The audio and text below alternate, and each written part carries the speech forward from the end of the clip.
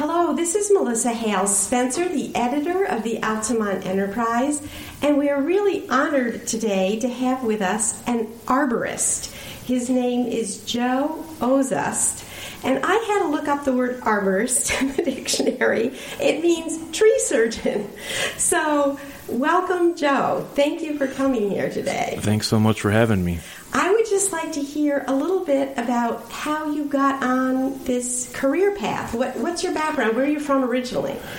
Well, I was born down in Dutchess County, and I was really lucky to grow up with my parents and my uncle, who was a huge influence in my life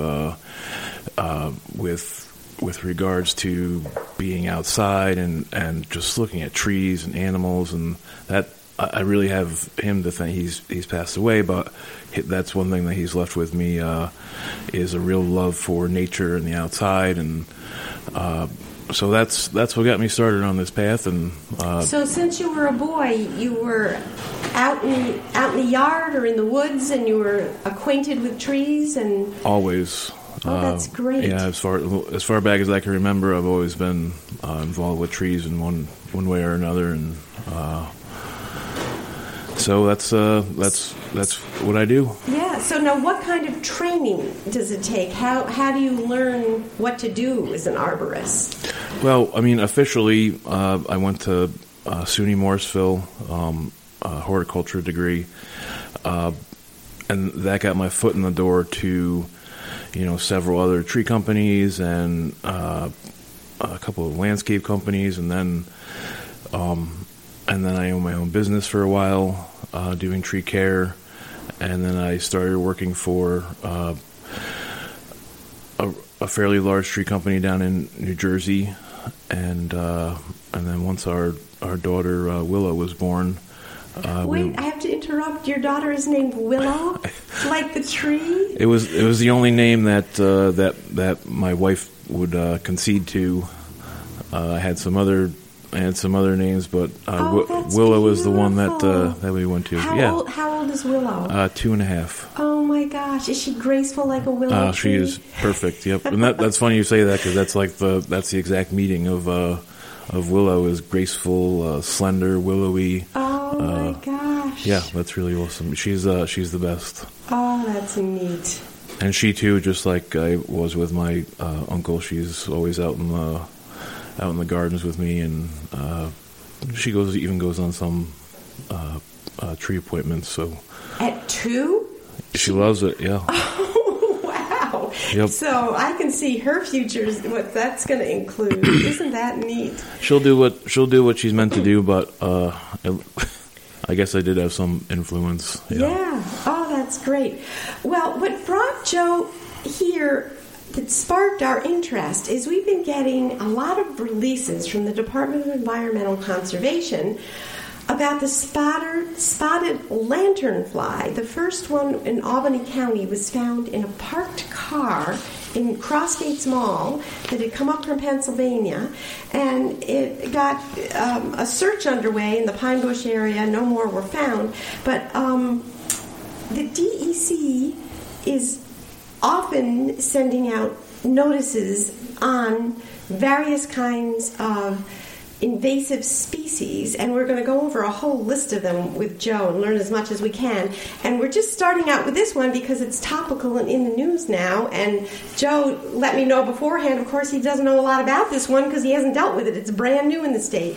But what kind of things can you share with us about the lanternfly? Well, one of them is sort of interesting in that if this insect didn't potentially have the implications that it does to attack the beneficial crops like the hops and some of the other agricultural products, we may have been having a very different conversation about using this for biological control on the ailanthus tree, which is also an invasive species, and it's also the preferred host of the lanternfly. But unfortunately, its host does it's not confined to just the just the tree of heaven, or Ailanthus, which is the genus.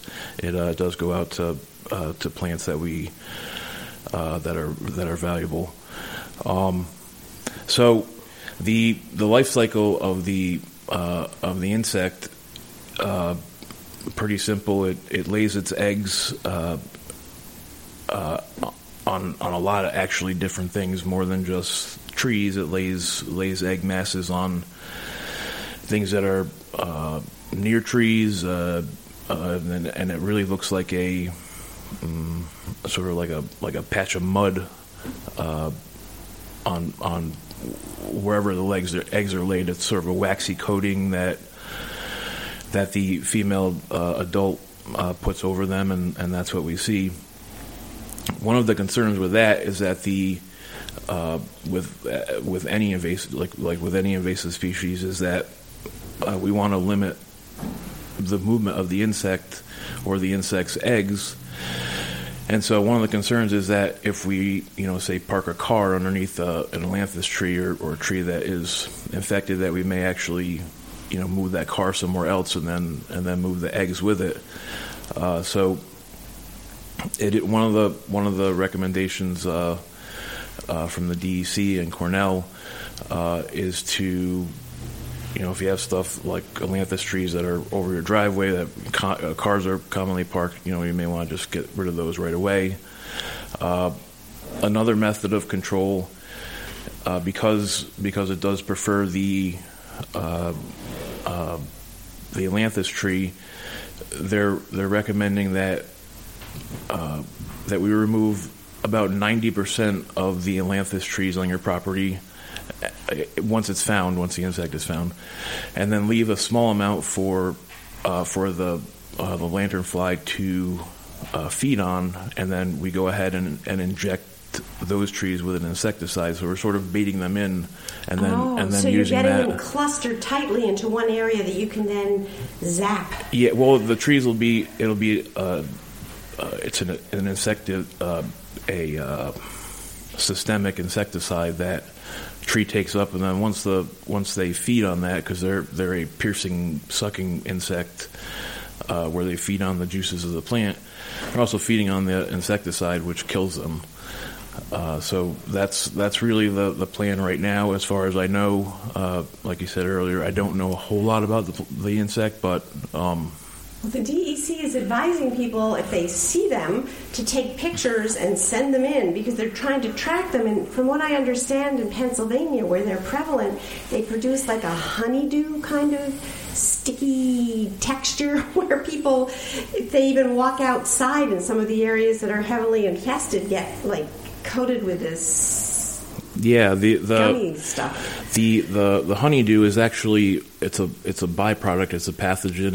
It's called sooty mold, and it's a result of the waste product of the insect, because they're feeding on the juices of the plant, which are high in sugar, the glucose, and then they because their excrement is sugar. That turns into that black sooty mold pathogen, and then what happens is the photosynthesis is really compromised because the sooty mold gets on the leaves, and the plant can't make food, and then it ends up losing vigor and eventually dying. Wow. It sounds like a horror film. So, of the kinds of pests that you've dealt with that have been in New York, in this area for a while, does one stand out? I just know as a kid, I grew up in Buffalo, New York, in the 1950s, and it used to be all the main thoroughfares had these beautiful elm trees just arching over the roads. It was just like a cathedral. And then Dutch elm came through, and they're all gone. They just disappeared. They're no longer there. So, I mean, have you dealt with, in your experience, any kind of and as I understand, that was a fungus that was carried by a series of beetles that came from Asia, I think. Same scenario. That was the elm bark beetle, and it's still a we still have Dutch elm disease to deal with here. So, are there any elm trees left? There are. With Dutch elm disease, if it's an older tree, you definitely want to treat it ahead of time. But more importantly, going forward for the future, the industry has developed several resistant varieties of elm tree. That two of them that are really popular are Valley Forge and Princeton. Both are resistant to Dutch elm disease, and they're trees that you'll be able to plant and not have to inoculate them with the fungicide. Interesting. So they've developed strains that can actually resist this fungus and thrive. That's great. Well, so I'm just going to start walking through this list that I have from the DEC, and you can tell me what you know or any other things that you think people should know. The first one on my list is the emerald ash borer, and it says that it's an Asian beetle. And what do you look for in a tree if you've got one in your yard that you want to watch out, and not if you've got an ash tree and not have it infested? What kinds of things should people know about? Well, one is with this particular insect, we are rarely looking for the beetle. They're a really small insect, and because of the nature of ash tree and having a really furrowed bark, it's really hard to see like their exit holes. They're a very small D-shaped exit hole, and we rarely see them. Did you say D, like the letter D Yep. shaped? Oh, isn't that interesting? Well, the reason that is like that, they're in a group of borers called a flathead borer, and the bottom side of their head is actually flat, and the top side is rounded. So like when they exit, they make a shape like that. Huh. So the So you were saying you can't really see the beetle; they're too small. Right. So it's not the beetle that we look for. It's actually the damage from the woodpeckers that we look for. They cause it's a symptom called blonding, and it's where the woodpeckers actually pull off pieces of the bark, and then the bark turns a blondish color, and usually at that point when we start seeing blonding, we're also seeing their epicormic water sprouts, which are a lot of people refer to them as suckers, and that's a direct result from the feeding habit of the immature larvae, which are underneath the bark, and they make sort of S-shaped galleries that when they move through the vascular tissue, they cut off the flow of water and nutrients, but they also it also causes the tree to put out some different compounds, gibberellin, auxin, which causes shoots to pop out, and so we end up seeing trees that have sort of blonde color on the bark and a bunch of shoots that don't look right. And then of course the tree starts to decline, and once it's at that point, there's usually nothing we can do. We can treat trees that are infected, but it has to be we have to catch it pretty early, and less than 1/4 of the crown of the tree. The whole crown of the tree needs to not be infected. Otherwise, the tree just doesn't have the ability to take up the water, nutrients, and so the crown is the leaves and branches up above the trunk, and if more than 1/4 of that is affected, it's just not over going to for work. the tree. Yeah. But if it's not, then what is it that you can do? So depending on where you are in the country and the level of infestation, there's a couple of different options for us here. Best option is to do a trunk injection. At the base of the tree, there's it's called a root collar or root flare, where we've all seen it. It's where the tree has where the tree flares out at the base, and that's where we can most effectively drill holes and inject an insecticide into the tree, and it lasts 2 years in the tree. It gets stored away in different cells inside the tree, and we can really effectively treat the tree. But if you're in an area where you don't have a lot of pressure from the insect yet, you can actually do a soil injection of a chemical called imidacloprid. Imidacloprid gets a little bit of a bad rap for not being great for the bees and that kind of stuff, but it's a really effective method to control EAB if the pressure's low. So EAB is the emerald ash borer, yes. I see, and this is like a preventative thing you do in the soil. Wow, it occurred to me as you're talking, you should write an alphabet book for willow based on natural phenomenons, because you've got the D-shaped borehole, you've got the S-shaped. I mean, just watching for all these signs, it's just mind-boggling. Okay, so I'm now going to turn the page and see the next thing that I have down is the Asian longhorn beetle, which I guess you would call the ALB. So what...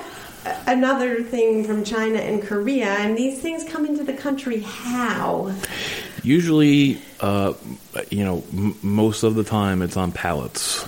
Packing. On wood pallets that are on barges. And so they board into that wood, and then they come here and replicate. So what are the signs of that? That's, at least by this picture here, that's bigger. It's like the size of half of a man's finger. So it is a very large insect. The exit holes are enormous, about the size of a pencil, and the biggest problem with this insect is that it attacks the hardwoods in our area, the maples, the oaks. So it's here in our midst. We have these? Not so much right here. Okay. More, and it's even mostly under control in New York City. There was a big population in Massachusetts, and I think there's still a little bit there, but working very hard to eradicate it. It's often confused with a native insect to here, which attacks conifers, which is the spotted sawyer. But the Asian longhorn beetle is mostly black in color, a little bit bigger, doesn't have the really defined dots that the spotted sawyer has. There's sort of there's a little bit of white sometimes on the Asian longhorn beetle, but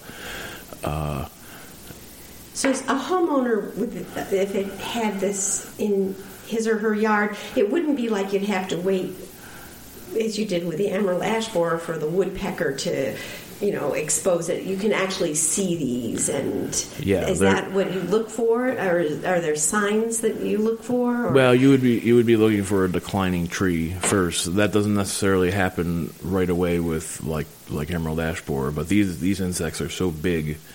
So, what is this? For you, it's probably second nature. You look at a tree and you say that tree is declining. But what does the average person look for? How do you know a tree is declining? For an insect like Asian longhorn beetle, and really a lot of other trees too. But we're really looking sort of towards the top of the tree. If you think about like if you have a hose somewhere, at your house, and there's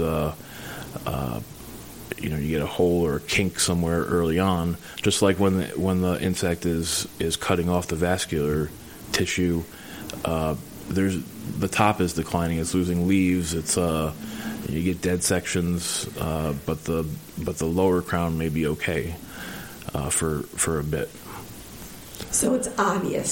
Somebody could obviously see this. Yeah. They're not specific signs you have to look for, as you were saying with the emerald ash borer, with these sprouts coming out in the blonding. It's just, the tree looks like it's dying, and it's got these big beetles on it. Right. So then you call your your friendly neighborhood arborist, and you arrive on the scene, and what do you do?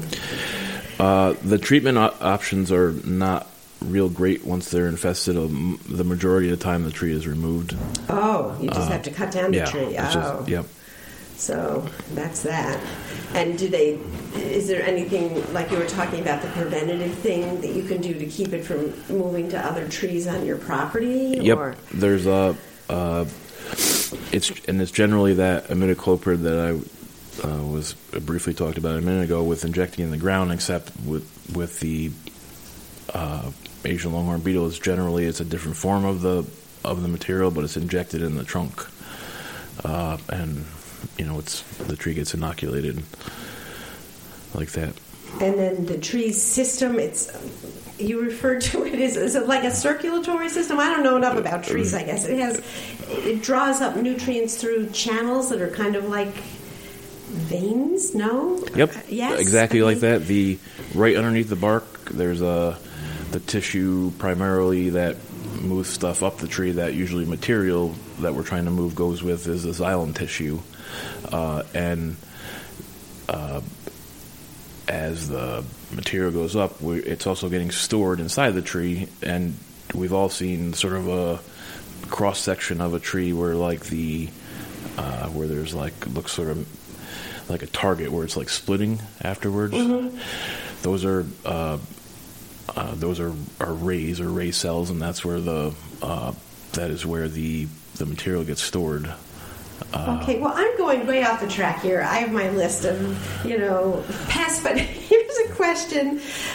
Willow probably will ask you this soon if she hasn't already. Every kid at this time of year asks, why do the leaves turn color? I never know what the answer is, but as long as we've got you here, why do the leaves turn color in the fall? Sure. What's that about? What we're actually seeing when the leaves turn is the tree's natural pigment. That would have been the color of that leaf had chlorophyll not been in the mix, which makes the leaves green. Yeah. So they're revealing their true colors in the fall. They're exactly doing that, and it's really actually pretty simple. We get a certain amount of light, certain temperatures, and right at the base of the leaf, where it connects to the branch, the tree naturally forms a cork layer and sort of blocks off, like a bottle cork. Mm-hmm. Okay, and it blocks off material from going in and out, and so chlorophyll is no longer present in the leaf, and then it just turns its natural pigment. And then the leaf falls off. And it falls off, yep. So do you know why some falls are better than others for color? I mean, there's some years when it just pops, and there are other years like this one looks a little kind of I don't know. Dull. I haven't honestly. I have no idea. Not an arborist question. So I'm moving along on our next invasive pest here, which is oak wilt. It seems to kind of describe itself, but do you know what causes that and what you do about it? Sure. What you look for? Yep. Oak wilt is a pathogen, and it's actually spread by. They're mostly referred to as like picnic beetles. Picnic? Yeah, they're like going to go by a lake with a cloth. They're the beetles that are attracted to like smell and. So they'll come and join your picnic. Yep. I see. And so they're actually spreading the because it's a fungal disease, and they're spreading the spores up to where like where pruning cuts are, and this oak wilt disease. What it does is it actually the fungus gets inside that xylem tissue and it plugs it up, and it ends up killing the tree because it can't get water or nutrients. So it's like suffocating it almost. It is, yeah. It's just cutting off the. Yeah, exactly. Yeah, it's like, and gosh. So a couple of important things with oak wilt disease. The one is pruning time on the oaks. We want to make sure that we're doing any pruning during the dormant season. Maybe I'll just get you on another little side path here. I know that people prune shrubs, but I didn't know. Are you supposed to regularly prune your trees? Depending on the tree. Really? Like an oak tree is supposed to be pruned? Mostly sort of larger oaks or larger trees in general. The pruning that's done on that is a little bit different. It's more dead branches. It's protecting the tree from sort of snow load damage by reducing ends that are like really out past the contour of the crown. It's a lot. I guess I try to refer to how we treat trees, like sort of like we treat babies. Like early on, there's like a lot of little visits, like the doctor. We make only a couple of pruning cuts a year on a little tree, but when we get to be older trees like that, they are they're fewer. They're fewer visits, but they're more time consuming. They're more in depth. We're pruning out bigger dead wood. We're reducing the tree. I've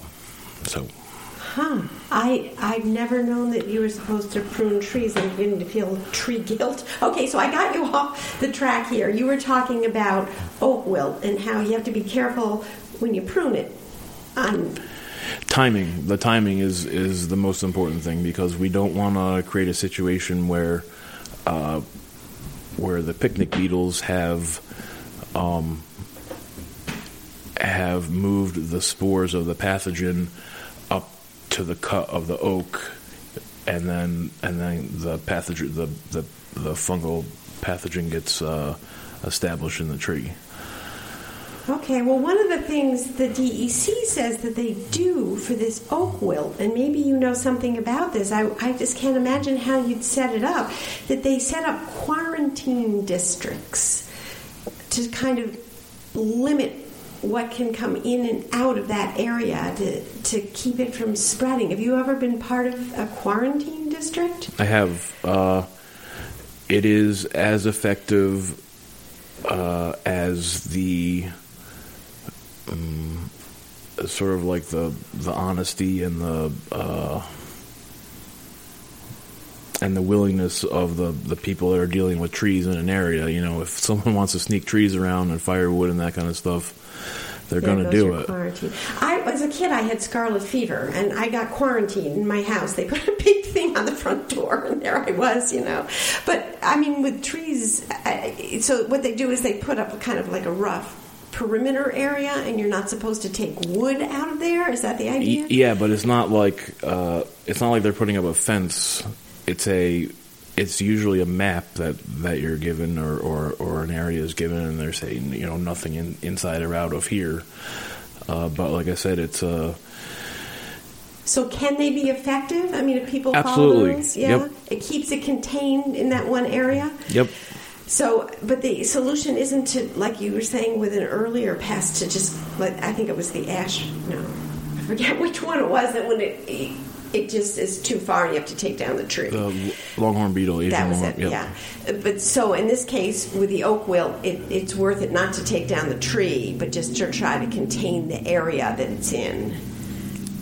Yes, because there's not really a good, there's not a terribly good treatment for it once it's established to the point where the tree is declining and dying, and the best thing, take it down and chip it, and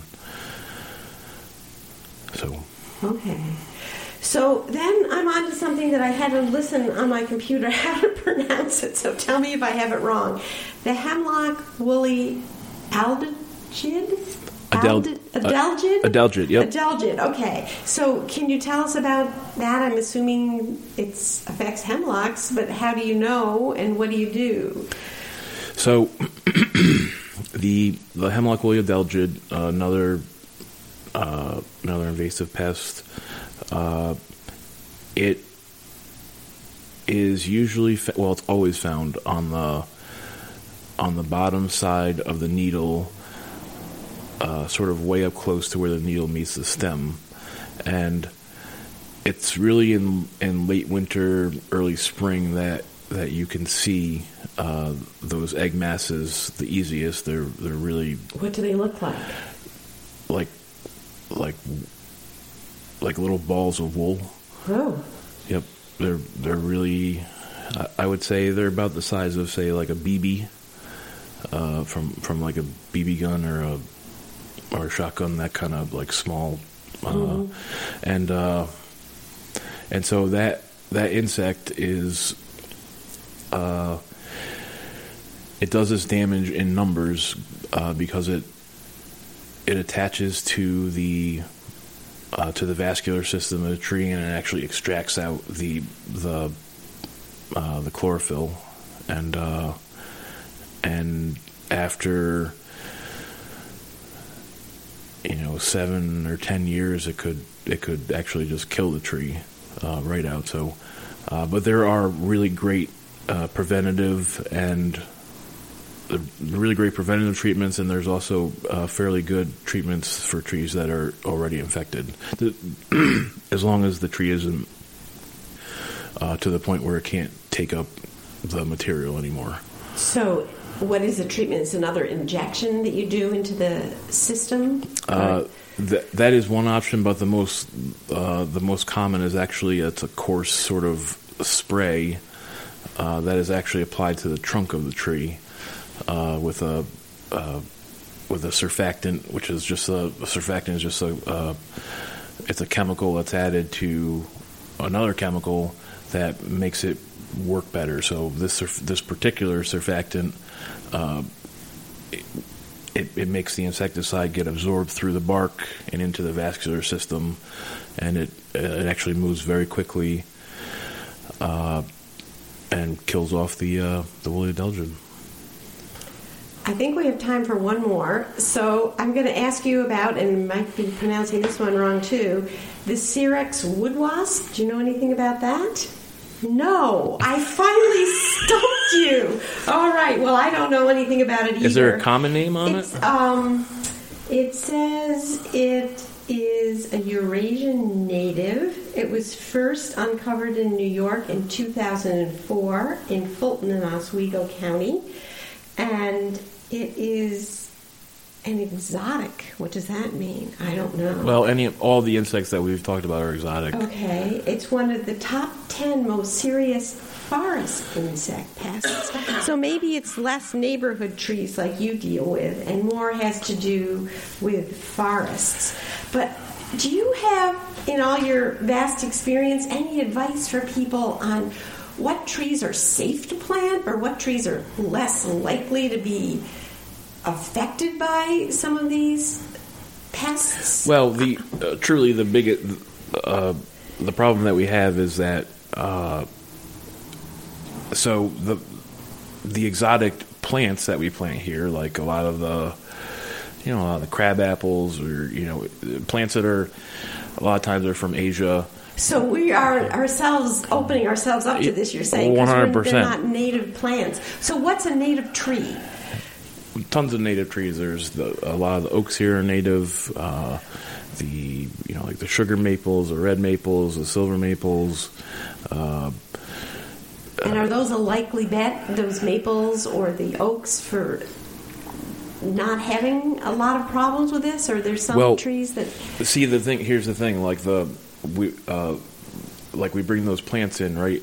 And they're not able to deal with our native pests here, and then the exotic pests that come here are the native trees are not able to deal with them. So I see. It's I see. It's a conundrum. A little bit, but there are trees that are less likely to be infected with different insects or pathogens. There's nothing I like more than helping someone find the right tree. And what do you do? How do you help someone find the right tree? Like, what kind of things do you look at or think about? Well, we want to look at the site, what the site conditions are, what the soil conditions are, how much room for the tree, and when we say how much room, not like how much room now, how much room in 20 years when the tree is a lot bigger. Yeah. What kind of trees do you have in your yard? Let's see. Yellowwood, which is one of my favorite. Why? Why is that a favorite? It's just a great tree with tremendous fall color, has a really awesome flower show in the spring. It's not native to this area, but it is native a little bit south into the mountains of Tennessee and West Virginia.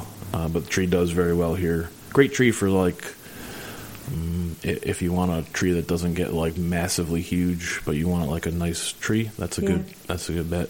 Zelkova, another great tree. I don't know that Zelkova. It's not a native, but still one of my favorite trees. Why? Why is that a favorite? It's got it's a really multi-season interest. It's really the bark is sort of exfoliating, and the leaves are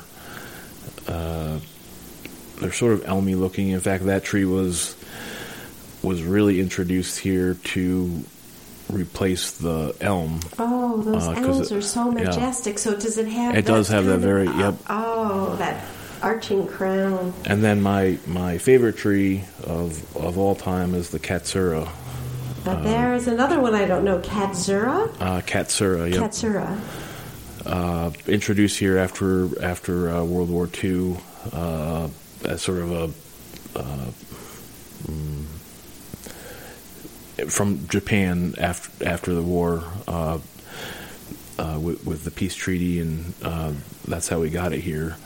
And it's just a really, really tremendous. What does it look like? I don't know it. I can't picture it.